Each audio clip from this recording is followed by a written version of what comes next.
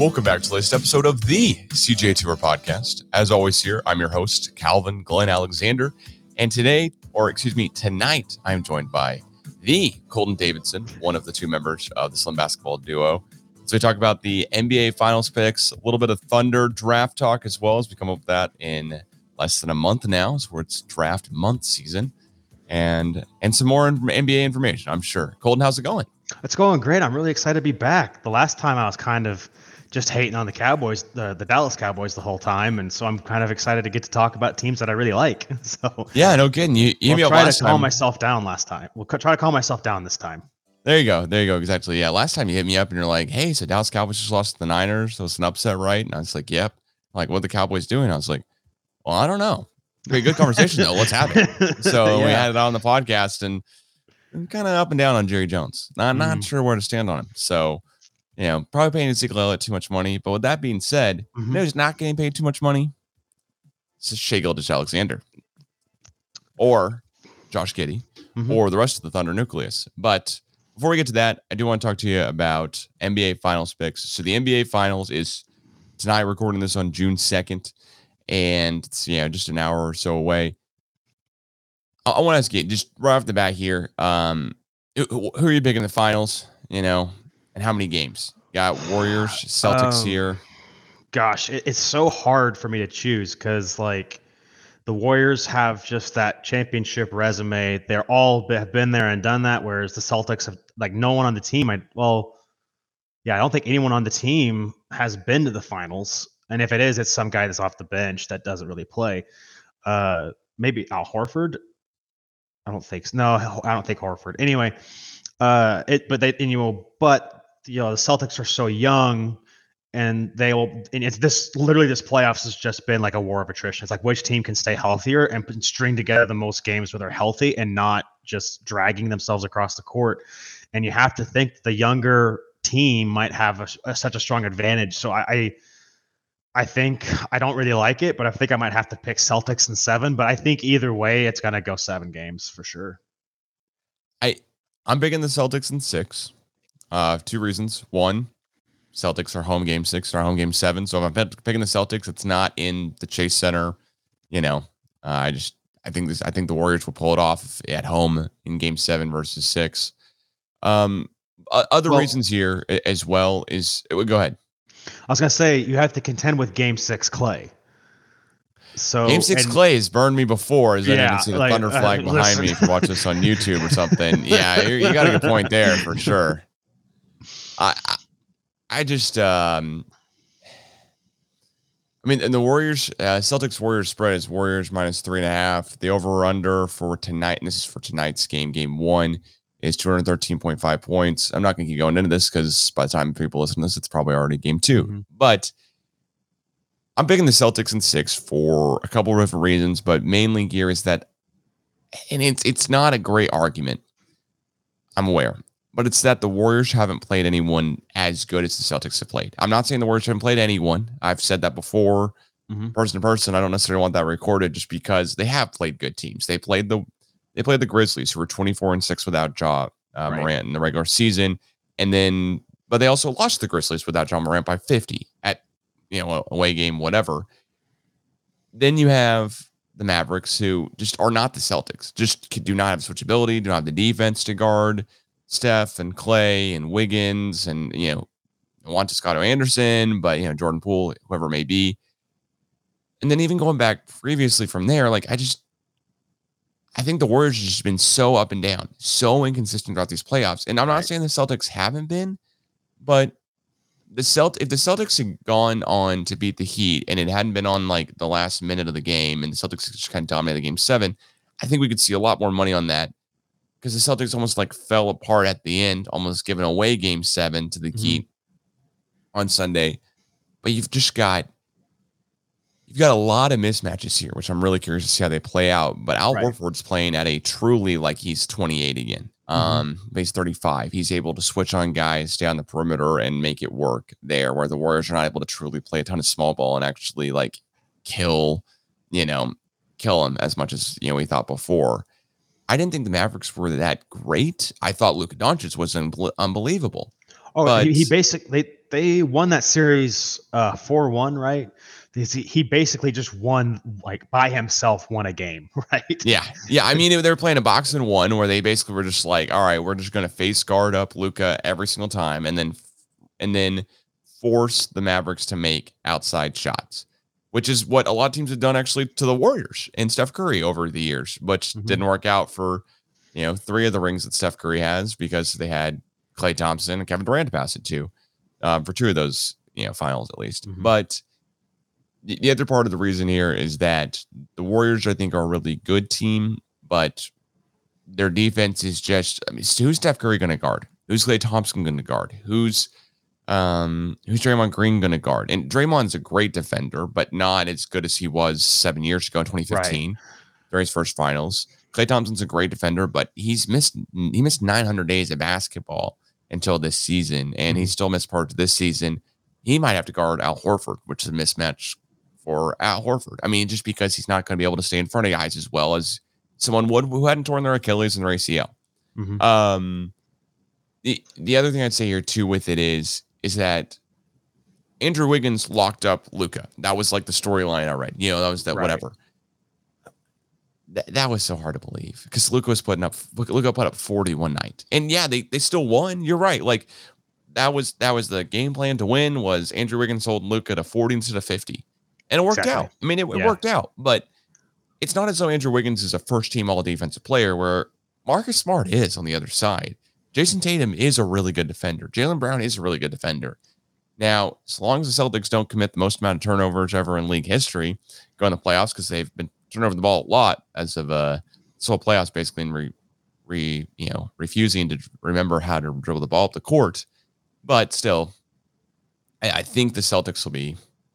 I think they'll be a little bit better. I Yeah. really, really hope it's a close series though. Like if it was any other team but the Celtics, you would have to lean towards, in so many regards, like the Warriors are systematically so sound and so fundamentally correct, and they rely and they have bought into that system that would trump almost any individual defender. But like on the other hand, Boston both has individually better defenders other than Draymond. I still think, from what I've heard and what I watch and what I see, Draymond is still good. He's still a very elite defender just because he's so smart. He might not still have that athleticism, but it hasn't quite tailed off enough to impact him enough. Like, it hasn't impacted him enough to warrant him not being like a top level defender, top 5 guy in the league at that. But on the other hand, like they're talking on a podcast today, it's like the person to pick on the most in a Celtics lineup is Derek White. And it's like, I got the name right, didn't I? Derek White. No, Yeah. you Okay. did. Yeah. Derek Yeah. White. Yeah. Derek White. I hear Bill Simmons talk about him just constantly. But anyway, him, like, he's the quote unquote worst defender on the court whenever a lot of teams in the league would kill to have his defense at the point guard position.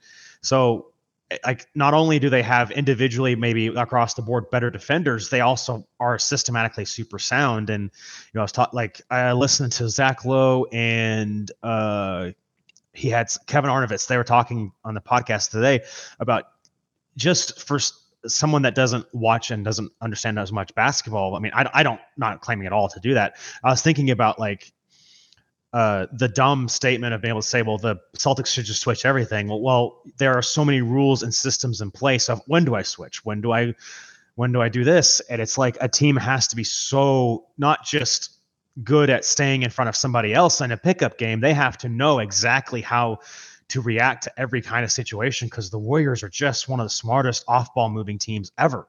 They are so good, and like, just that alone I could point to, like, this is why this team would destroy it still in the 90s. It, like, they have all of this movement off the ball. They can move. They, like, every college and high school basketball coach probably just has wet dreams about this every night or something. It's just like I wish I hadn't said that. But anyway, just has just like, that would what they would dream about, as doing that kind of stuff. Yeah, there's the ability, like when I watch the Warriors play, I try to think of, okay, how is pickup basketball not just this? How is, like, so many other things not just this style of basketball? How is every single team in the league not playing this style of basketball? And I think it's for a couple of reasons, but the main one being not every team can shoot like the Warriors. Like if every team could shoot like the Warriors, every team would be playing like this, where it's the pick and pop, where it's the Steph, like, sets a screen, runs around for a minute, then pops back and forth between one screen to the other, then runs out of bounds for half a second, back in, whatever, all that type of stuff. Like kind of acts like he gives them play and then goes for it. But the Celtics have never played like that. No really team besides the Warriors plays like that. And the reason being is that no team can shoot like the Warriors. But the Celtics don't need to shoot like the Warriors. The Celtics have, I think they have the second best player on their roster. Like if you're taking like the best players overall, right? And you got Jason Tatum, Steph Curry, and you're just drafting the best overall players from either team, who's your third pick, right? And I want to lend it's the Celtics, but that's just because I don't love any of the Warriors guys. Draymond Green would be the second pick, or it would be the third pick or whatever in this. But I don't know, Woody. It's just, man, it's such a fit in a issue. scenario where you're drafting players from these two teams. Like number 1 and number 2 would obviously be Steph Curry and Jason Tatum, not necessarily in that order. Who knows? Probably just personal preference on what you're wanting. That third player is who you're talking about, correct? Right. Exactly. Yeah. So, I mean, for me, I think it's Al Horford because he can defend like maybe a tier below Draymond, or if you even want to call it, maybe a half a step below Draymond, while also he can still make an outside shot. You can still trust him to hit a layup and be willing to shoot a layup, willing to shoot a corner three, willing to shoot above the break three, all of that stuff. And whereas Draymond is just completely not a scorer anymore. But he still has the elite level passing. But I think I'd have to lean Al Horford in that scenario. I got to say, it's really hard for me not to, right? Like Marcus Smart, Draymond Green, Klay Thompson, a little bit, Jordan Poole for a little bit, whatever it may be. Like I might be taking more Warriors in the top 10, but I think I'm taking the Celtics in the top, kind of 5. I'm taking 3 Celtics out of it, all of it, right? Like it's just, I'd rather have Marcus Smart play next to Jason Tatum and Al Horford play next to Jason Tatum than I would rather have, Draymond Green play next to Steph Curry and Klay Thompson. Klay Thompson's just no longer, and I really wish he was, to be honest, too. Just because absolutely.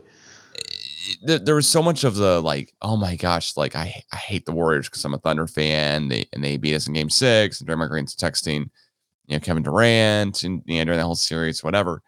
But on the other hand of it, okay, well, you know what?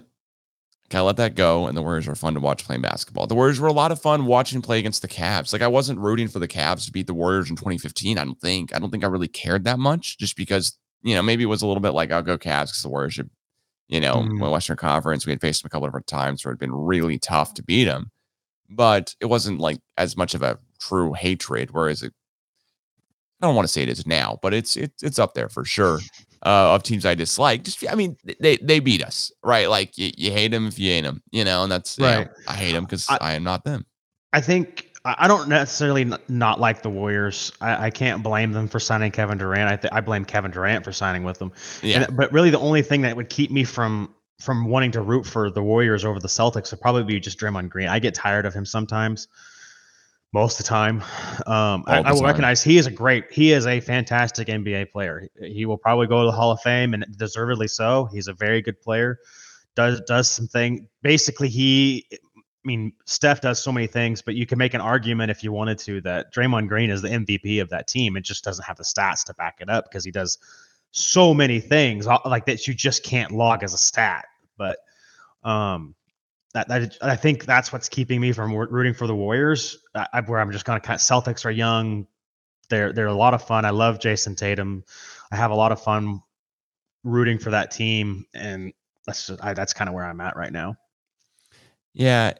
Well, who do you? So who do you want to win? Like taking your mental aspect of like who you think will win. Who do you want to win? Is it still Celtics? I think it's still Celtics, although I really wouldn't mind at all Steph and Klay getting another ring. I think because I was hearing someone brought it up on a podcast I was listening to, bringing up like, okay, now Steph and LeBron have the same amount of rings, which is hilarious. Which would be really kind of cool. And would bring up a whole like, 20 years from now, people that weren't here in the moment, like, wait a minute, is Steph Curry the best player of all time? Him and LeBron have the same amount of championships. Like, well, no, they're not. They're very, very different players. But now all of a sudden, it makes the conversation a lot more fun. But I really, honestly, I don't have a big dog in the fight. But I think, did Shaden just text us? Shaden from the top rope here. Steph is the better player. Warriors will win, and Warriors right now have a better chance to repeat. Thunder will not make the playoffs, and Giannis is his favorite player to watch right now. So, anyways, from the whole outline, Oh, I thought he was listening. I thought he was listening live and was commenting. I had no idea he would figure that out. But yeah, because we're pre-recording this a little bit. I would say this, like, to me at least, the Warriors are the team that I don't want the Warriors to win. The Celtics easily. I'd rather see Marcus Smart, Oklahoma State guy, for 2 years, win it, and I'd also just get tired of a team after a while. I understand anyone who's older than 28. So, like, dude, what are you talking about? The Celtics is 17 titles. What are you talking about getting tired after a while of it? Teams winning NBA championships or whatever. Celtics have won at least one since I've been alive, and if not more, that I can't remember in the 90s, which I don't think they did because that was just Jordan the Bulls, right? So I think it's Celtics have won and won in 2009. 2008, and before then, I think. Oh, 2008? Yeah, that's right, because Kobe and the Lakers went back to back. Celtics did play in the NBA Finals in 2010, I know. But for me, at least, it's a lot of like, okay, like, you know what? Recency bias is a thing. As a Thunder fan, I'm tired of seeing the Warriors do great. I think LeBron is the most unrelatable NBA player we've ever had in the entire lifetime because he just tries to relate. Unrelatable. Oh, gotcha. Yeah. He's a billionaire. He's an active NBA player. He's a billionaire. Came out today that it's estimated. So who knows if that's real or not? That he's so let's save the LeBron talk for another. But I gotta get tired of LeBron. I get tired of Steph. I get tired of the Warriors, and I really do get tired of Draymond Green. At the end of the day, I get it. He's a good player. I get that he is a player who maybe fundamentally changed the game of basketball, because if he wasn't able to switch the 4-5-3-2 position, or whatever, and guard as many guys as he could in several different matchups, if he wasn't able to guard against LeBron, all this type of stuff, then maybe basketball is just not played as much of a jump shooting skill. Maybe we're not seeing this many threes in the games or whatever. But then again, yeah, maybe if he just, I don't know, doesn't kick several players in the man region, I have a better opinion of him too, and I don't care as much. Maybe if he's not texting Kevin Durant when he's playing for the Thunder to recruit him, maybe I have a better opinion of him too. So I'm anti Draymond Green more than anything else. I love watching Steph Curry play though. So I don't know. That's where I'm kind of at. Is just Celtics. I'm picking the Celtics, and I also want the Celtics to win. Yeah. Not necessarily like a true like Celtics love fest, though. More of like just an anti-Warriors fan at this point, which maybe not a great look for me, but oh well. That's totally fair. Totally fair. I think for the most part I'm in this and almost the same boat as you, maybe just kind of paddling behind, but I won't be upset if the Warriors win. I really wouldn't lose any sleep over it, but because I do, like, for whatever reason, my dad, who I don't think has watched an NBA game in 3 years because I moved out, or 5 years since I moved out, he's like, hey, how's Klay Thompson doing? Like, my dad loves Klay Thompson for whatever reason. And I think I'm totally fine with him winning and Steph winning. So that's where I'm at. We can wrap that point up. I'm sorry, I have to repeat. No, you're totally good. So my trivia question though here is which roster is older, the Warriors or the Celtics? Like, which roster, on average, like total, or, like on average total, age, average age, or total age. Either way, it's the same part. I mean, and I'm not saying who has the oldest players. So really, I'm just asking average age, which is the older roster. Well, I my gut would say Warriors, but because I think it's a trick question, I'm going to go Celtics. So what is it? Oh, it is Warriors, though. It is the Warriors. It's a double trick question there. Yeah. Oh man, deep faked me out there. What's the averages? So I don't know the exact averages. I'm just more or less going off of how old everyone is compared to my own age. I'm 28 years old. Celtics have two guys who are older than I am, Al Horford and I can go back to in a second, but the Warriors have like 6 guys who are older than myself here. They've got Gary Payton II, who's actually older than I am, which is kind of Really? I interesting. thought he was a Mhm. young player. You would think so, but he's actually been around for like 5 years, kind of bounced in and out, played on several different, I mean, overseas a little bit, all type of stuff too. The guys who are like extremely young for the Warriors, it's like Jonathan Kuminga is born in '02. I mean, it's just you've got guys who are like, wait a second, that guy's almost 10 years younger than I am and is playing in the NBA Finals. Was just drafted. Ooh, ooh. I'm not saying I'm old at all whatsoever, but man, that is a new It realization. makes you feel old. It makes me feel old Yeah, for sure. and the Warriors do have the oldest player of the NBA Finals in Andre Iguodala, who may play, may not, who Oh knows, yeah. but he's one of those guys who's still a bit older there too. So interesting trivia fact here for That sure. was a really good one. Oh, thanks. Yeah. Other questions I have here, of course, is we got to talk Thunder draft stuff. So, yes, I am so excited for this. all right, so We've been getting really to the heart texting of it for here. weeks about who do we take at number 2? Who do we take at number 2? I'm really excited to talk about it. Yeah. So, let's say the Thunder have the first overall pick in the draft, or the Magic trade down, whatever it may be. The Thunder could take whoever they want to. Of any guys available, who would you take in the NBA draft with, granted, we know we have pick number 2. So, but I'm just saying, I'm not trying to say here's who the Magic are picking, who would you take? I'm just saying, who would you take overall? Right. And in that podcast you sent me this morning or last night, they talked about this. Like realistically, the Thunder have enough draft capital and things to throw at it that whoever they really want out of this draft, they can probably get. So you can realistically think of them like if they could get any of these guys. Gosh, I go back and forth. You know, if you don't know about this, then you're probably living under a rock or you don't care about the NBA. But basically, Chet Holmgren is the ultimate upside guy, but he also has the lowest floor, like, the most risk because he's so skinny. He's 7 foot tall, 195 pounds. So he's like almost a foot taller than me, but but weighs like 30 pounds less than I do. It's insane. Um, but like all of the things that he can bring to the table, he can shoot, he can pass, he can play really good defense. Just like the really big question mark is he's skinny and wasn't asked to do very much for Gonzaga. And then there's Jabari Smith, who can shoot lights out for a big man. Let me see how big is he? 6'10". 6'10". Yeah, 6'10", 210, a really big dude. He can shoot threes. The big knock on him is he's not much of a shot creator for himself or for others. He's not a great passer. So I kind of, and maybe this is a really bad assessment, I think of him as Serge Ibaka with an even better shot is what I kind of think of him as. And that could be completely inaccurate. I have not watched any of these guys actually play a game. And then there's Pablo Banchero, who 6'10", 250, can do so many things. Seems to be like a jack of all trades, can shoot, can pass, can defend, can do a lot of things. But there's questions about his drive, his work ethic in college. Like he could turn it on and off whenever he really wanted to. And they talk about in some of the big losses of the season that he only scored 2 points and took 2 shots. Like there's just weird stuff with that. And then there's also that interview he did of like this earlier this week or last week about like he talked about not really wanting to go to the Thunder. So, but again, me and Calvin talked about this at length that they didn't upload any other context of the video, and like who knows what the actual context of the quote is. And I didn't really feel like 10-second video clip was clutch points shared of Paulo being interviewed, and basically 10 seconds is more or less Paulo going, yeah, I grew up as a Sonics fan, so I never really liked the Thunder. It's like, okay, well, on one hand, if your whole entire agency team, they're working with your draft agent, whatever, say, hey, you might get drafted by the Thunder, you probably don't say that in an interview.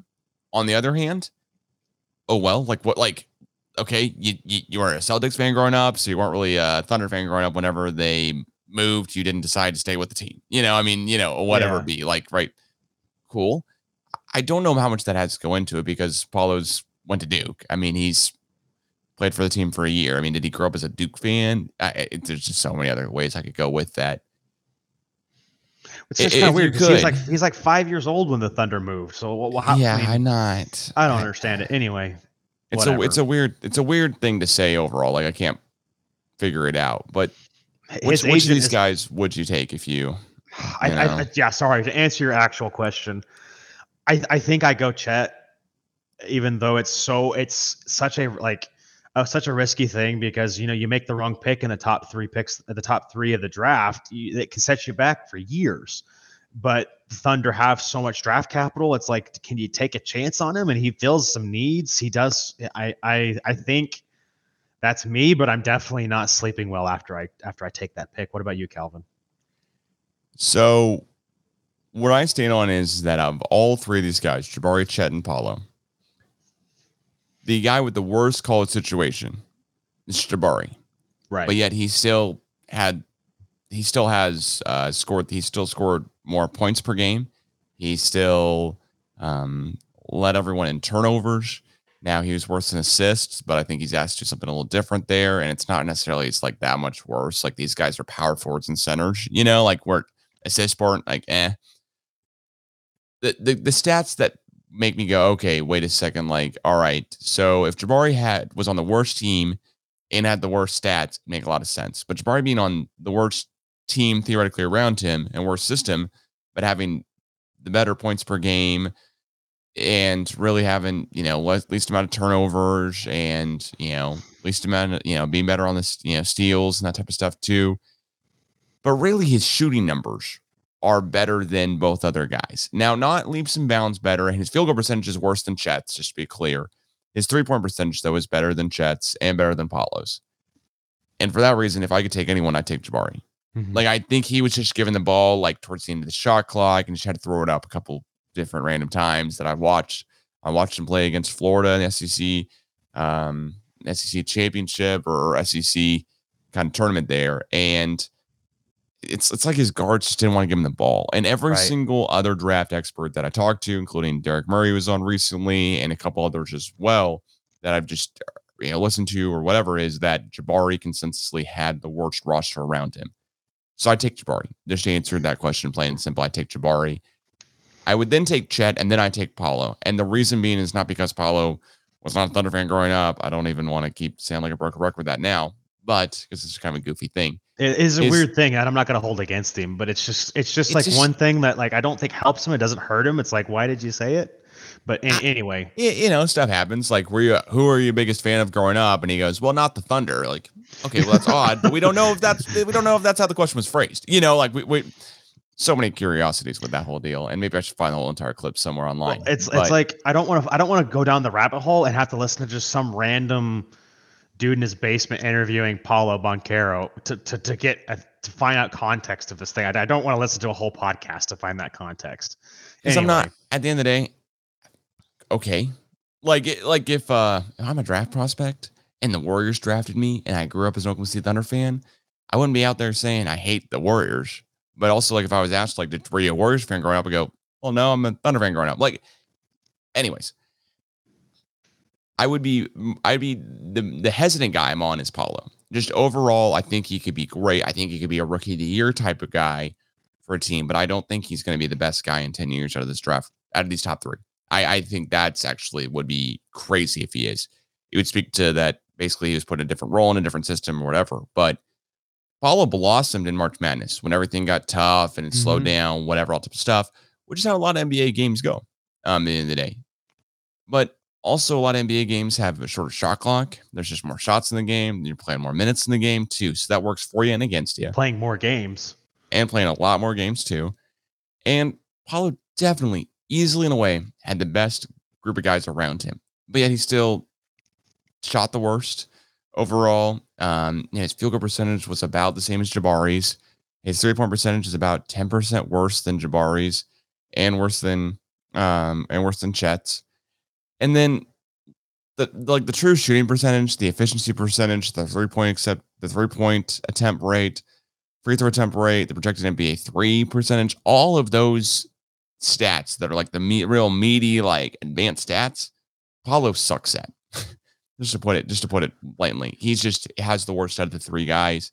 And when you've got Shane, you got Giddey, I'm not necessarily always drafting for need when you have the second overall pick, but here, I think the margins are slim enough where you can draft for need. I don't think any one of these guys is going to be so incredibly much better than the other. And I hope I'm not wrong on that because I think it's just really tough to figure out. Well, I'm looking. I have Kevin O'Connor's big board up, and if you're unfamiliar, basically he has like here's where I think this player is going. Here's a paragraph snippet about him, and if you want to read more, here's more, and then it gives a shades of column, and it's Chris Webber and Julius Randle. I'm too young to know Chris Webber, but Julius Randle, I'm not just super excited about getting another Julius Randle on my team. Like nothing about that really gets my engine going with Paulo. So I still don't think that the Thunder go wrong specifically with any of those guys, but I think Paulo is the least exciting, and I feel like doesn't fit as well because of and doesn't fill the need that this team kind of needs is shooting, defense, and a big man. Well, I guess he is a big man. He's literally the biggest of them. Whereas Chet and Jabari both fill that 3-point shooting need. They both are a lob threat. They're both good defenders and consistent defenders. But you do also have to throw in there, I think, that if Duke's in the ACC, which is probably the toughest conference of those three conferences for sure better than Chet's. Chet was playing against Division II almost, but for sure it's better than the SEC. In basketball, of course. But yeah. So Calvin, can I ask a quick question that's not on our thing? Yeah, like, do you think that Sam Presti's I'm trying to think how to basically his team building philosophy, do you think it has changed or been influenced by the previous era? One of the very few GMs in the league to actually survive multiple eras, because he's been there since they've been in Oklahoma City. So he was there for Westbrook, Kevin Durant, James Harden. He was there for Westbrook and Kevin Durant. He was there for Westbrook and Westbrook by himself, Westbrook with Paul George, Westbrook with Paul George and Carmelo Anthony. Like, he was there with all of that. Do you think that there is anything that is influencing him going forward? Because I think I have a few ideas of how that's like all of these past things are influencing how he's drafting, how he's building this team. But I'm curious to know if you have any thoughts. I think a lot of it is because whenever I'm talking to somebody about the Harden trade, because that's a great question. Whenever I'm talking to somebody about the Harden trade, the thing I frequently bring up is that one, James Harden didn't do great in the NBA Finals or really the playoffs that year. Now, he did do good in the playoffs, and he was like, he was such a good player. I wish the Thunder had kept him. I mean, hindsight's 2020. I'm not trying to go against that, but and again, they weren't trading MVP James Harden. They're trading 6th man of the year James Harden. Exactly. Yeah, and they're playing they're trading a non-starter at the end of the day. Like, yeah, if you could have kept him, you do it. All right, every GM has that like, okay, what are you doing here moment. But at the time, he was constructing the roster for fit. It was, okay, how are we going to beat the Lakers? Right when they had Andrew Bynum and Pau Gasol, okay, all right, well, we need Serge, and he chose Serge over James Harden. That was, which is not necessarily talked about a ton, but that was much more of a fit type of deal. Mm-hmm. I think now it's much more of a just don't even do anything like that, because they were also going to be against, okay, you've got LeBron James and Chris Bosh in the East. I forget exactly who else we were playing, but the Mavs had, of course, Dirk, and they had a center next to Dirk. So you had Serge and stuff too. And San Antonio, who Serge was classically amazing against, and they can never figure him out. Yeah, and you had Tim Duncan, and then you've got, before Kawhi's even drafted with the team basically there. So I think Presti is really, in Presti we trust. It's like my motto. And I think he really has learned / just understood better what's going on. That you draft really not necessarily for fit, you draft or need, you just draft best overall. And I think that's who we'll take, because I don't think any of these three guys at the end of the day are going to change the entire roster within 1 year, where it's like, oh man, dude, Chet Holmgren plays like a point guard. Now we can't do anything with, SGA. Like, I don't think, or Jabari, or with Paolo, and the other guy we've got that's long-term is Giddey. Neither of those guys play like Giddey or are going to be taking Giddey's spots on the court either, in my mind. Now, a lot of playmaking, I think, could go through Chet. I mean, there's the Twitter videos that are Chet crossing up Steph Curry, which, you get a chance, it's a phenomenal Twitter video because it's literally what happens. But I don't think that's happening like every day in the NBA or at all, really. And Chet's got so many things that I'm worried about. When you're talking high risk, high reward, Chet Holmgren should be the photo next to it Oh, because absolutely. the guy's one, like you said earlier, the guy's 195 and a foot taller than me. So Chet like, Holmgren and Deion Waiters. yeah, I mean, it's incredible because I mean, I think of myself as not necessarily a super fit dude, but an in shape guy. And I'm 6'2, 220. Chet Holmgren is 25 pounds less than me, is what he's listed at. So it may even be less than that. Let's be honest here with college stuff. Although Mhm. the NBA kind of combine did happen. I don't know if he weighed or not. So that's kind of But he's 8 to 10 inches taller than I am. His frame is awkward. His frame is weird. The frame comparisons you can put with another Thunder roster player and everyone's favorite unicorn and Poku. But that's where the comparisons stop. And I'd like for us to take Chet if he's available and Jabari's not. But on the other hand, if for some reason Paul is the only one available, you know what? I'll still sleep really well at night because I'll be like, Yeah. all right, well, you know what? In Presti we trust. But if I'm Presti, I don't know if I'm sleeping super well. It's just one of those things where you don't get the second overall draft pick that often at all. Last time we had it was when we got KD, and we've had a really, really good success rate of picking guys in the top 10 and making really, really good value of those picks. My kind of follow-up question here is that do you think this team makes the playoffs next year? Because let's face it, at some point, like the Thunder haven't been tanking for forever. We were in the playoffs 2 years ago in the bubble, which does seem like a whole lifetime ago because of everything's happened with COVID and because we've been through 3 NBA seasons. But this seems poised to Mhm. do something. And you see an SGA and a Giddy for a whole year healthy. I'm not sure we don't win more than 36 games and take the Pelicans out of that 10th seed and actually make the playoffs this year, too. I'm not sure. Yes. So I think one, Sam Presti probably doesn't want to be better next year because they want to get in that top three again. And because there's some other prospect who has some weird foreign name who I can't even pronounce, so I don't want to do it I don't want to not do it justice. It's Victor, right? Yeah, Victor wannabe, or something like that. Anyway, or Yaramba or something. I mean, I know who you're yeah. talking about at the end of the day. Yeah. But so like, okay, if we can give ourselves a chance to get this guy in addition to what we have, build forward and continue, then obviously like Sam Presti has to consider doing that. But I could see a world where whoever they get, this team is better than last year just by adding in somebody who's competent. Because all three of these guys, I don't feel like, barring injury, are gonna not be competent basketball players. So you're adding something to help. But you also kind of have to keep in mind that the West is going to get a lot better next year. The Clippers are going to get Paul George and Kawhi Leonard back next year. The Denver's going to get Jamal Murray back. New Orleans is probably going to at least get 50 games out of Zion, if he stops eating, jambalaya every day. But Zion, and trying, San Antonio is always going to win the games against the sub 500 teams. They're always going to be right there in the mix until they kind of begin that full tank process. I just don't see, unless a team takes a nosedive like the Suns do or something. Like I just don't see enough space opening up for the Thunder to move up, and I don't think that management wants to move up or thinks that they're ready or should be competing for championships yet or for the playoffs yet. So I just don't see a world where they're ready for that or they really even want to be shooting for that. Players absolutely will want to be doing it, but I just kind of don't think that should be the organization as a whole's goal, is to make playoffs next year. Yeah, I would say I'm cool if the Thunder make the playoffs. Like I'm not against it. This team has just started, I think, to show signs of a great rebuild. Like it's not necessarily okay, we're still tanking.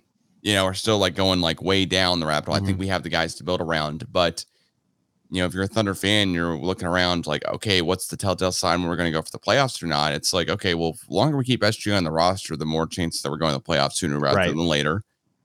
And to follow that up with Thunder are already pretty good. We already win games we shouldn't. We beat the Suns by 20. during the last games of the season, which maybe was a telltale sign the Suns weren't the best team ever. But I'm just kidding at that point. That was such a weird throwaway game, anyways. No one was telling any signs from it. The other parts that I go through here as a Thunder fan is that I want the team to be really good, but I think that there's just so much draft capital we have, and there's already so many teams above us. Like Chris Paul is not going to be that good for as good as he was this whole last season. He's not going to be that good every single year for the next 3-4 years, right? Like he's just not. He's going to fall off at some point. LeBron's going to fall off at some point. So the Thunder will have a window where it's just a little bit easier. You're not necessarily waiting for that, but it's not a bad idea just to go, okay, you know what? Like, let's see what we got. Let's try to push for it.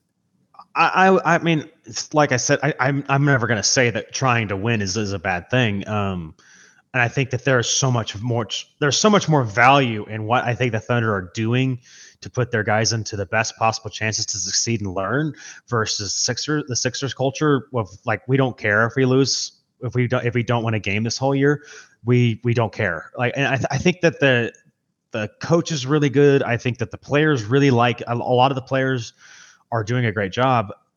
But I'm just kind of want to get back to that philosophy question. I'm wondering, does Presti look at where can this team grow? And is he drafting for, shot creation? Is he drafting for playmaking and create and kind of building a team that's really good at playmaking and then hoping that they develop outside shots?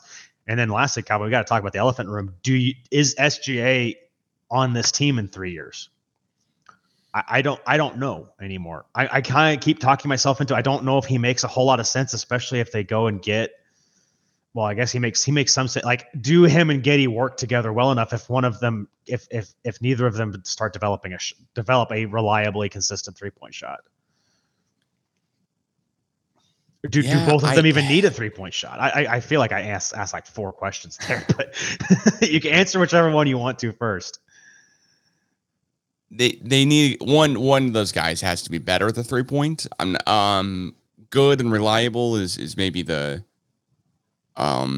difference of opinion there. Like one of those two, like SGA has to be better shooting the 3 ball, or Giddey has to be better. Like one of the two. They both cannot be. They're not horrible at shooting the 3 ball, but one of the two has to get better. Just period. Because one's off the ball and one's on the ball. There's only one ball on the court. And when I think about the Thunder roster as a whole and you're like putting it together, this is just not a playoff team next year. It's got guys who can make the playoffs. It's got guys who would be playoff starters for the finals right now, if we're thinking about it. But yeah, like everybody would be killing to have Dort on their team right now. Oh, yeah. But like when I'm looking at it, I think the next guy to be traded is a Lou Dort. I mean, what if the Blazers say, yeah, we'll do Lou Dort in the 12th. Lou Dort in the 12th for the 7th pick, right? Well, don't we have the 12th? That's what I'm saying. They do Lou Dort and the 12th for their 7th pick. Sorry, I worded that weird. Oh, I got you. But do that. Hang on a second. We're talking. Because move up 5 picks in the draft. Suck to lose Lou Dort, but maybe that guy's AJ Griffin, or Griffith, excuse me. But the Thunder roster as a whole right now is just a combination of a ton of young dudes. The second, do you know the third oldest guy on the Thunder roster is? Do you know who it is? I'm going to guess like 24.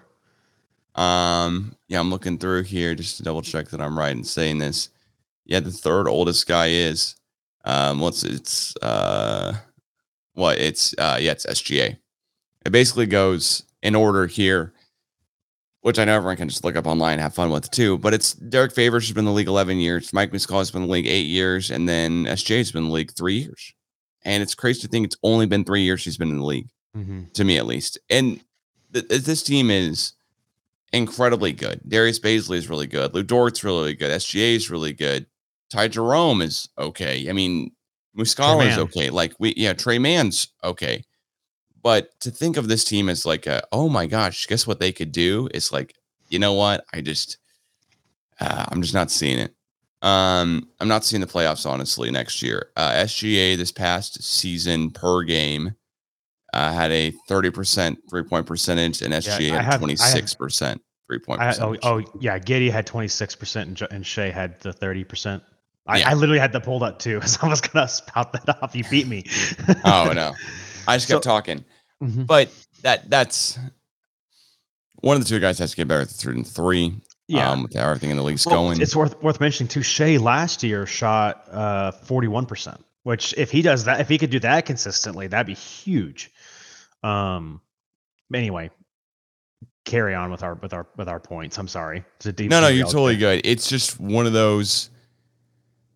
This Thunder roster is really good and is evolving, and definitely won some games last year that they should not have. But that doesn't necessarily mean, in my mind, they're a playoff team. I mean, you talked about it with the West, right? Are we better than the Warriors? No. Pelicans, not right now. Mavericks, no. Jazz, as constructed, no. Warriors, no. Denver, no. Memphis, no. Minnesota, no. So, would we be better next year with one of these top 3 draft picks? Probably not. Like sucks to say, but we're also not better than the Lakers, who are one of the 2 Mm. play-in teams.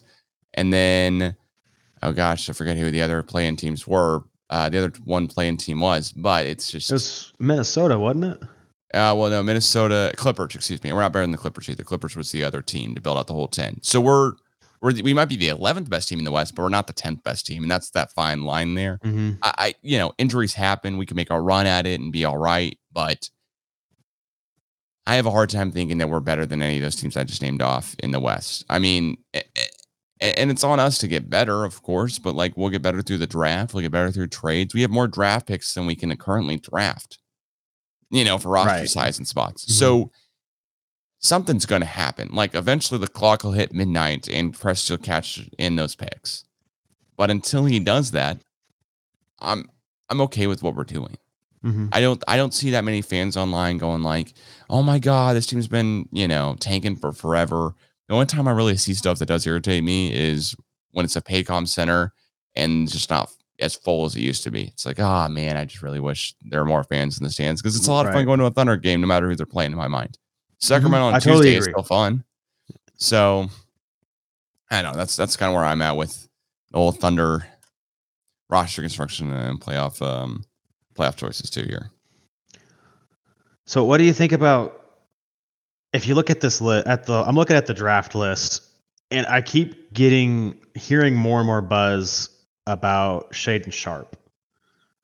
I said the name right, didn't I? Yeah, yep. Who? Oh, yeah. Right now, Kevin O'Connor has him going 5th to the Kings, Pistons? which is, Oh, or excuse me, 4th to the Kings. I'm sorry. okay. No, you're good. Which doesn't really make any sense to me because they just drafted Davion Mitchell and they have De'Aaron Fox, and I don't think he's big enough to be a 4.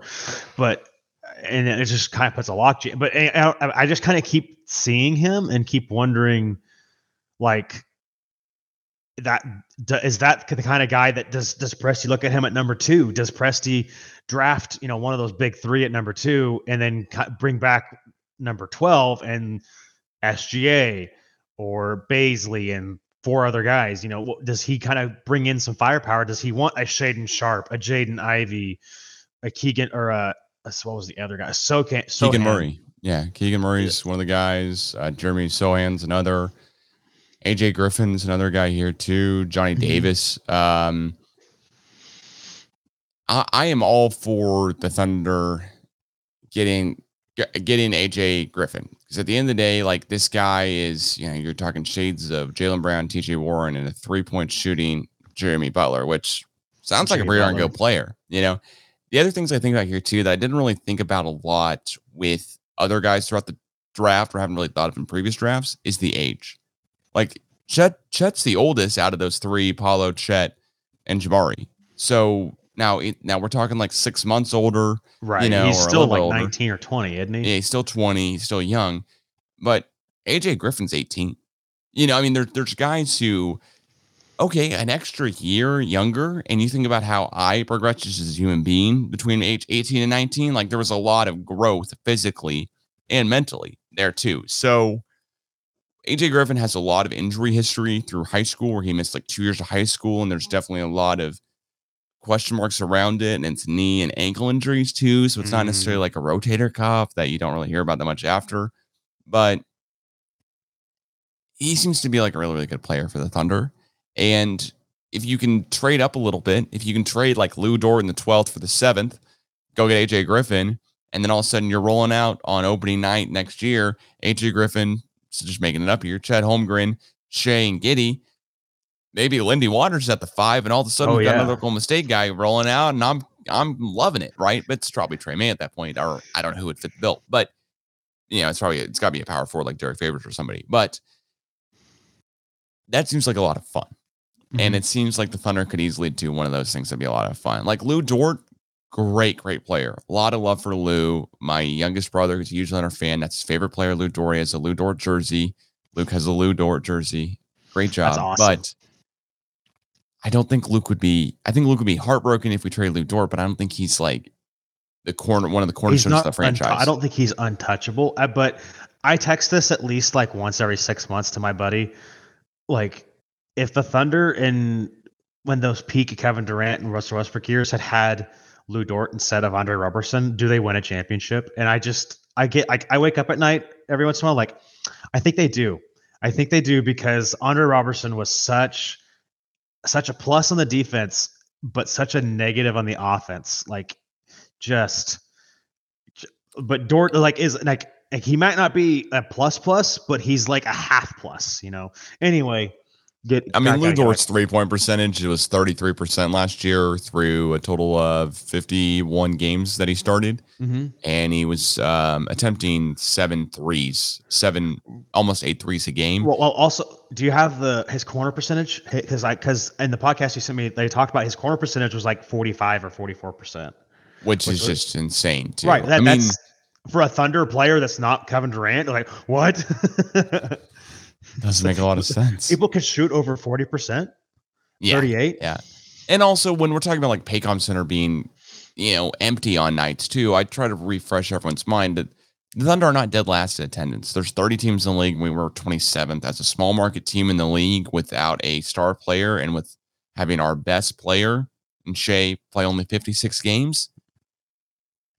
That's not horrible. Like it's just not, it's not the sky's falling.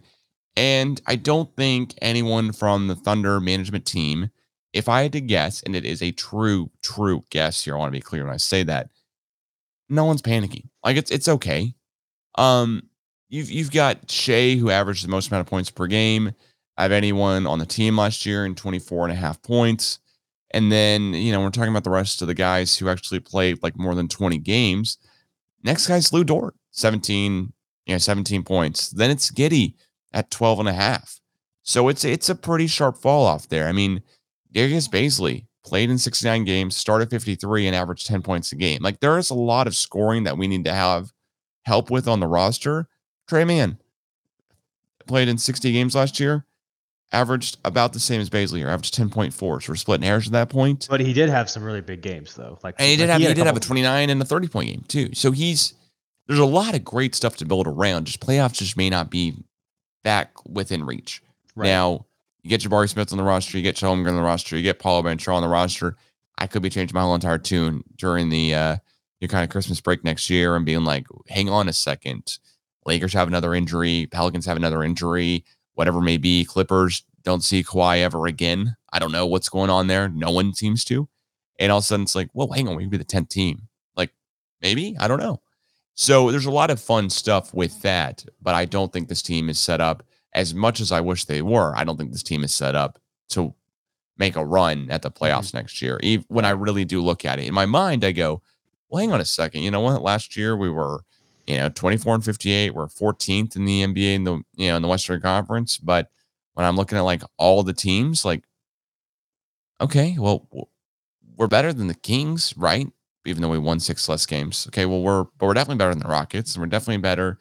I think we're better than the Blazers, even though won 3 less games, and I think we're better than the Spurs, but we won 8 less games. So it's a tough thing to figure out. Of okay, are we really that much better than some of these teams where we could make a run at it? I'm not sure. Not sure, to be honest. The other question I wanted to ask you though is that. Let's hear it. Who's your favorite NBA player to watch? Because like that's kind of going away from the Thunder for a second here. Like favorite player to watch who's not a Thunder player. If you had to say it, let's see here. Shaden's was Giannis's favorite player to watch right now. I'd say night in, night out. You see this team's playing, and you're like, oh, Mhm. that's my guy. I got to watch this team play. Yeah. So I think I've got three guys in my head. I'm not gonna. Mhm. One of them is Shaden already said.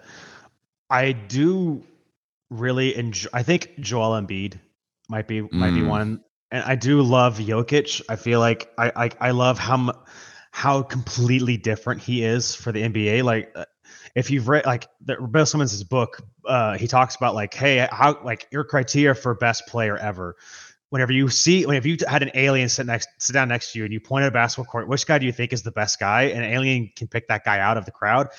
That's like a criteria, a positive. Jokic is not the guy that an alien would pick. This guy's really good at basketball. He looks like a Serbian farmer that is overweight, slightly pasty white, and I but think he. he is. I think he is a Serbian barber who's Oh slightly yeah, overweight, who's pasty white.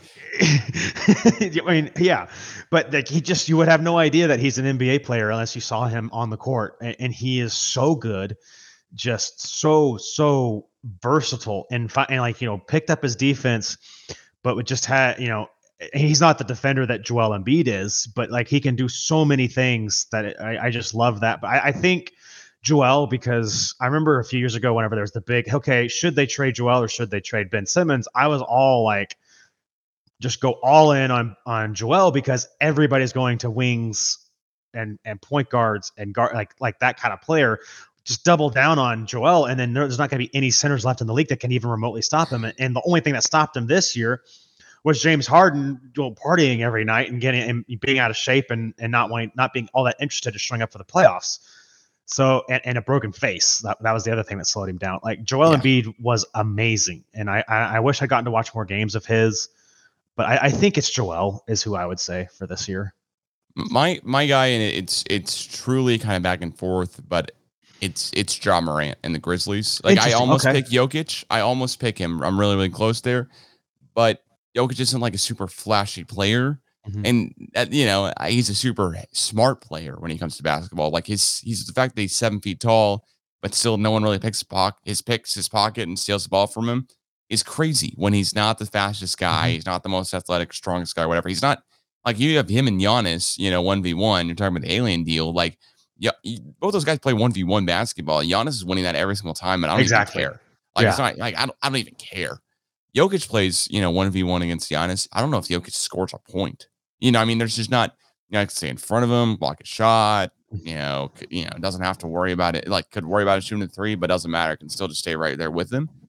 On the other hand, Ja Morant versus Giannis, it probably is still Giannis just because Giannis is an Because Giannis MVP is like a foot player taller than and him. Giannis is insane.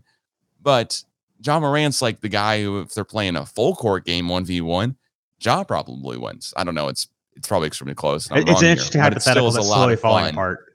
Yeah. It's a lot of fun to watch Ja play basketball. Ja had the most exciting plays this season in my mind of Oh just yeah. dunking on guys. He hits like a crazy one of the top NBA plays of the year is Steven Adams throwing a full court pass to Ja right before the clock expires at halftime, and Ja catches it and shoots the ball as he's like jumping to hit the buzzer beater and to go in half. And that's after dunking on some dude. I think it was against Yeah. the Grizzlies versus Spurs earlier on this season. It was in Memphis. So hopefully someone can find that. Not that bad if you're trying to look it up. And Josh is a ton of fun to watch. He reminds me of Westbrook a little bit, except for the fact that he's still not as good of a shooter as Westbrook was. That's what's kind of weird to think about is that Josh's a good shooter, but Westbrook used to be an incredibly good shooter for his athleticism in Right. comparison. He for the longest time where he would just pull up at the elbow, it was money all the time. I mean, it never really was that great of a 3-point shooter, but like you could trust that mid-range game. He was a great free throw shooter, and then they changed that rule, and all of a sudden he just fell apart. But it is kind of sad, but all at the same time, it's like I'm getting to watch Westbrook again, but even more fun. But he's just as fun now, and so I forgot about Ja until you said that. I do like Ja a lot, and I love that he's at a small market. I love for Memphis. Have a lot of cool history there. I just that's also pretty cool. But another one we neither of us mentioned. What about Luka Doncic? like that guy's awesome. He's incredible. He's a lot of fun to watch in the playoffs. But man, during last season, it was one of those I tried to tune in for Mavs games to watch Luca. That was the whole point. Watching tune in for Luca, and okay, like he's just complaining after he doesn't get the call, like a lot, and that took its toll.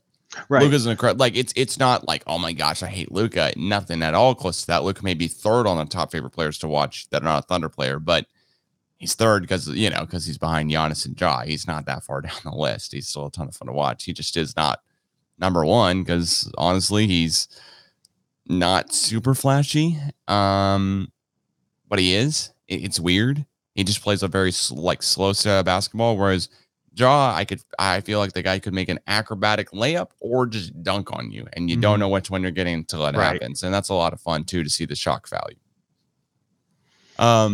Last couple questions here is, if the Thunder trade down and don't have the second pick, and they take Jaden Ivey, who I think could be a Westbrook type of player. He reminds people apparently of Donovan Mitchell, Jumbo Darius Garland, because he's 6'4", and Garland's I think 6'2" or 6'1", and Victor Oladipo.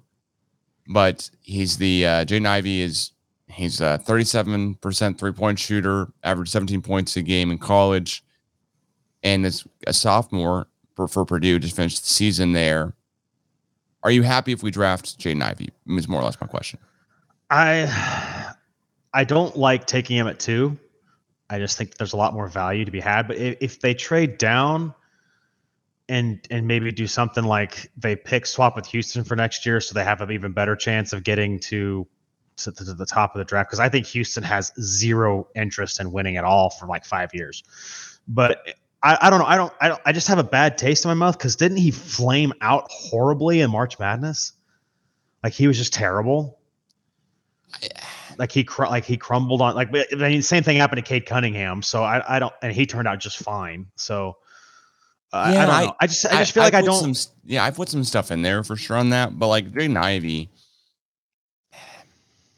really, I mean, I think he'd be the perfect complementary guy to SGA and Giddey in that lineup. Like I think he would be that point guard size height ish. I mean, 6'4", so even a little bit taller. Not that height's, you know what I mean? But like he's a guy who you could put out there to really guard and lock up Chris Paul, and you don't need Dort at that point, which Dort's an incredible value. Isn't Shea like 6'6" and Giddey's 6'5"? So I mean he's 6'8". Oh, 6'8". Yeah, Giddey's 6'8". I don't know. I don't know if I like that because you're then committing yourself to a 3-guard lineup a lot with those 3 out there. How is he as a shooter? Well, he's a 37% 3-point shooter. Okay. In college. So to me, that's on a team that played with frequently 2 centers in that Purdue lineup. With the guy Zach Edey, who was known for he looked every minute I've ever seen that guy play basketball looked like he hated playing basketball. He just was going, I'm 7'5" and I have to be out here now. He just does not. You talk about RBF or the resting B word face. He definitely was one of those guys, regardless if he loved basketball or not. He didn't look super excited to run up and down the court at school night. It was more like he's 7'5". We know he can get rebounds in college against 6'8" dudes playing center. Like Purdue plays Oklahoma State last year. We got Cisse, but the second Cisse gets in foul trouble, all of a sudden it's Zach Edey's show, more or less. So I don't know. There's a lot to me where I'm like, okay, you know what? Ivy would be a good guy to have. It's like if we're going to run a 3-guard edge and kind of run a true multiple guys you can switch, on you, teams that really don't need necessarily a true one lockdown defender, but it helps when they have a guy who can defend the point guard position better than 6'6" and 6'8" guys. Well, so again, like you said at the very beginning of the podcast, and Sam we trust. I mean, Sam Presti might take somebody at 2 that we haven't even talked about tonight. He very easily could, and I would still be fine with it probably. Like that's just how much we both probably trust Sam Presti. So if that's who he thinks is the best person to take at the draft, then I can't argue with it. That guy knows way more about basketball than I can ever dream of knowing. So I personally I don't really get excited for Jaden Ivey, but that's also me not having watched a single second of him playing basketball. I just the things I've heard of other scouts talk about him, I'm not that crazy about it. Gotcha. Yeah, I Scout say, Utah too was pretty high on him, right? He thought it was a yeah, big four, not a big three. yeah. Derek Murray, recent NBA, it's not, excuse me, not recent, but NBA analyst too. We had on. He was like, listen, if you don't draft him, and you can, or I mean, not are you second guessing yourself at pick 2, but are you second guessing yourself if you have pick 4 somehow, some way, and you don't take him? I mean, he's truly, Derek was saying, he's probably the 4th best player in the draft, and he's heard from multiple other NBA GMs, NBA guys, that he is that good of a guy to pick. So I'm super high on Jaden Ivey. He's played 2 years of college ball, but he still is the same age as Chet Holmgren, which, I kind of got to earlier, is a kind of big deal, but also not. And at the end of the day, I think Jaden Ivey could be an incredible steal if we did trade down. But back to your point, impressed that we trust. Like, overall, I that's mean, what it there's comes always an back to. opportunity that the Thunder trade up and get him too. In addition to Yeah. like Chet, like they trade up from 12 and get in. It's there's so this draft is gonna be so interesting. How many more days until the draft? Let's see here. NBA Tankathon.com had me a second ago when I was clicking on that earlier. But I mean, the draft is June 23rd. I do kind of have that locked into memory here, if I'm correctly. 21 days. So yeah, so to be exact, 20 days, 23 hours, 7 minutes, and 10 seconds from the end of this podcast recording. So you can know exactly when we recorded it or what time we finished up recording. But yeah, it's be a really fun NBA draft. Well, Colton, hopefully we can get Shaden on here maybe in a couple weeks to recap the NBA draft. Yes. After it happens, talk about the Thunder fit and the guys we did draft or didn't draft or whatever. As always, I want to say thanks so much for joining. Any other final thoughts here before we close this one out? No, I think I've said my piece. I'm really excited to see what's going on with the Thunder going forward. It's gonna be a lot of fun. Oh yeah, it'll be insanely awesome. Always enjoy talking Thunder basketball with another true Thunder fan. Absolutely. If you aren't already, please follow Colton Davidson on Twitter and Instagram. Where can we find you? Oh yeah, CD_wounded knees on both accounts. So there you go. See a lot of great dog photos. Yeah, and, lots of dog photos. A lot of great dog photos. Yeah. And then I'd say here, please follow the CJ Tour on Twitter and Instagram for more if you're not already. I was going to say Shaden had his text earlier was that Giannis is his favorite player to watch, and he's picking the Warriors, I think. So we'll have to see how it all turns out, because the next time that we record a podcast here, if it is after the draft, it'll be after the NBA Finals. So Shaden, we'll talk to you then, I guess. But Colton, thanks so much for joining me here. Please follow the CJ Tour on Twitter and Instagram if not already. Just one more time, I'll repeat it. I'll catch you guys again soon. Peace.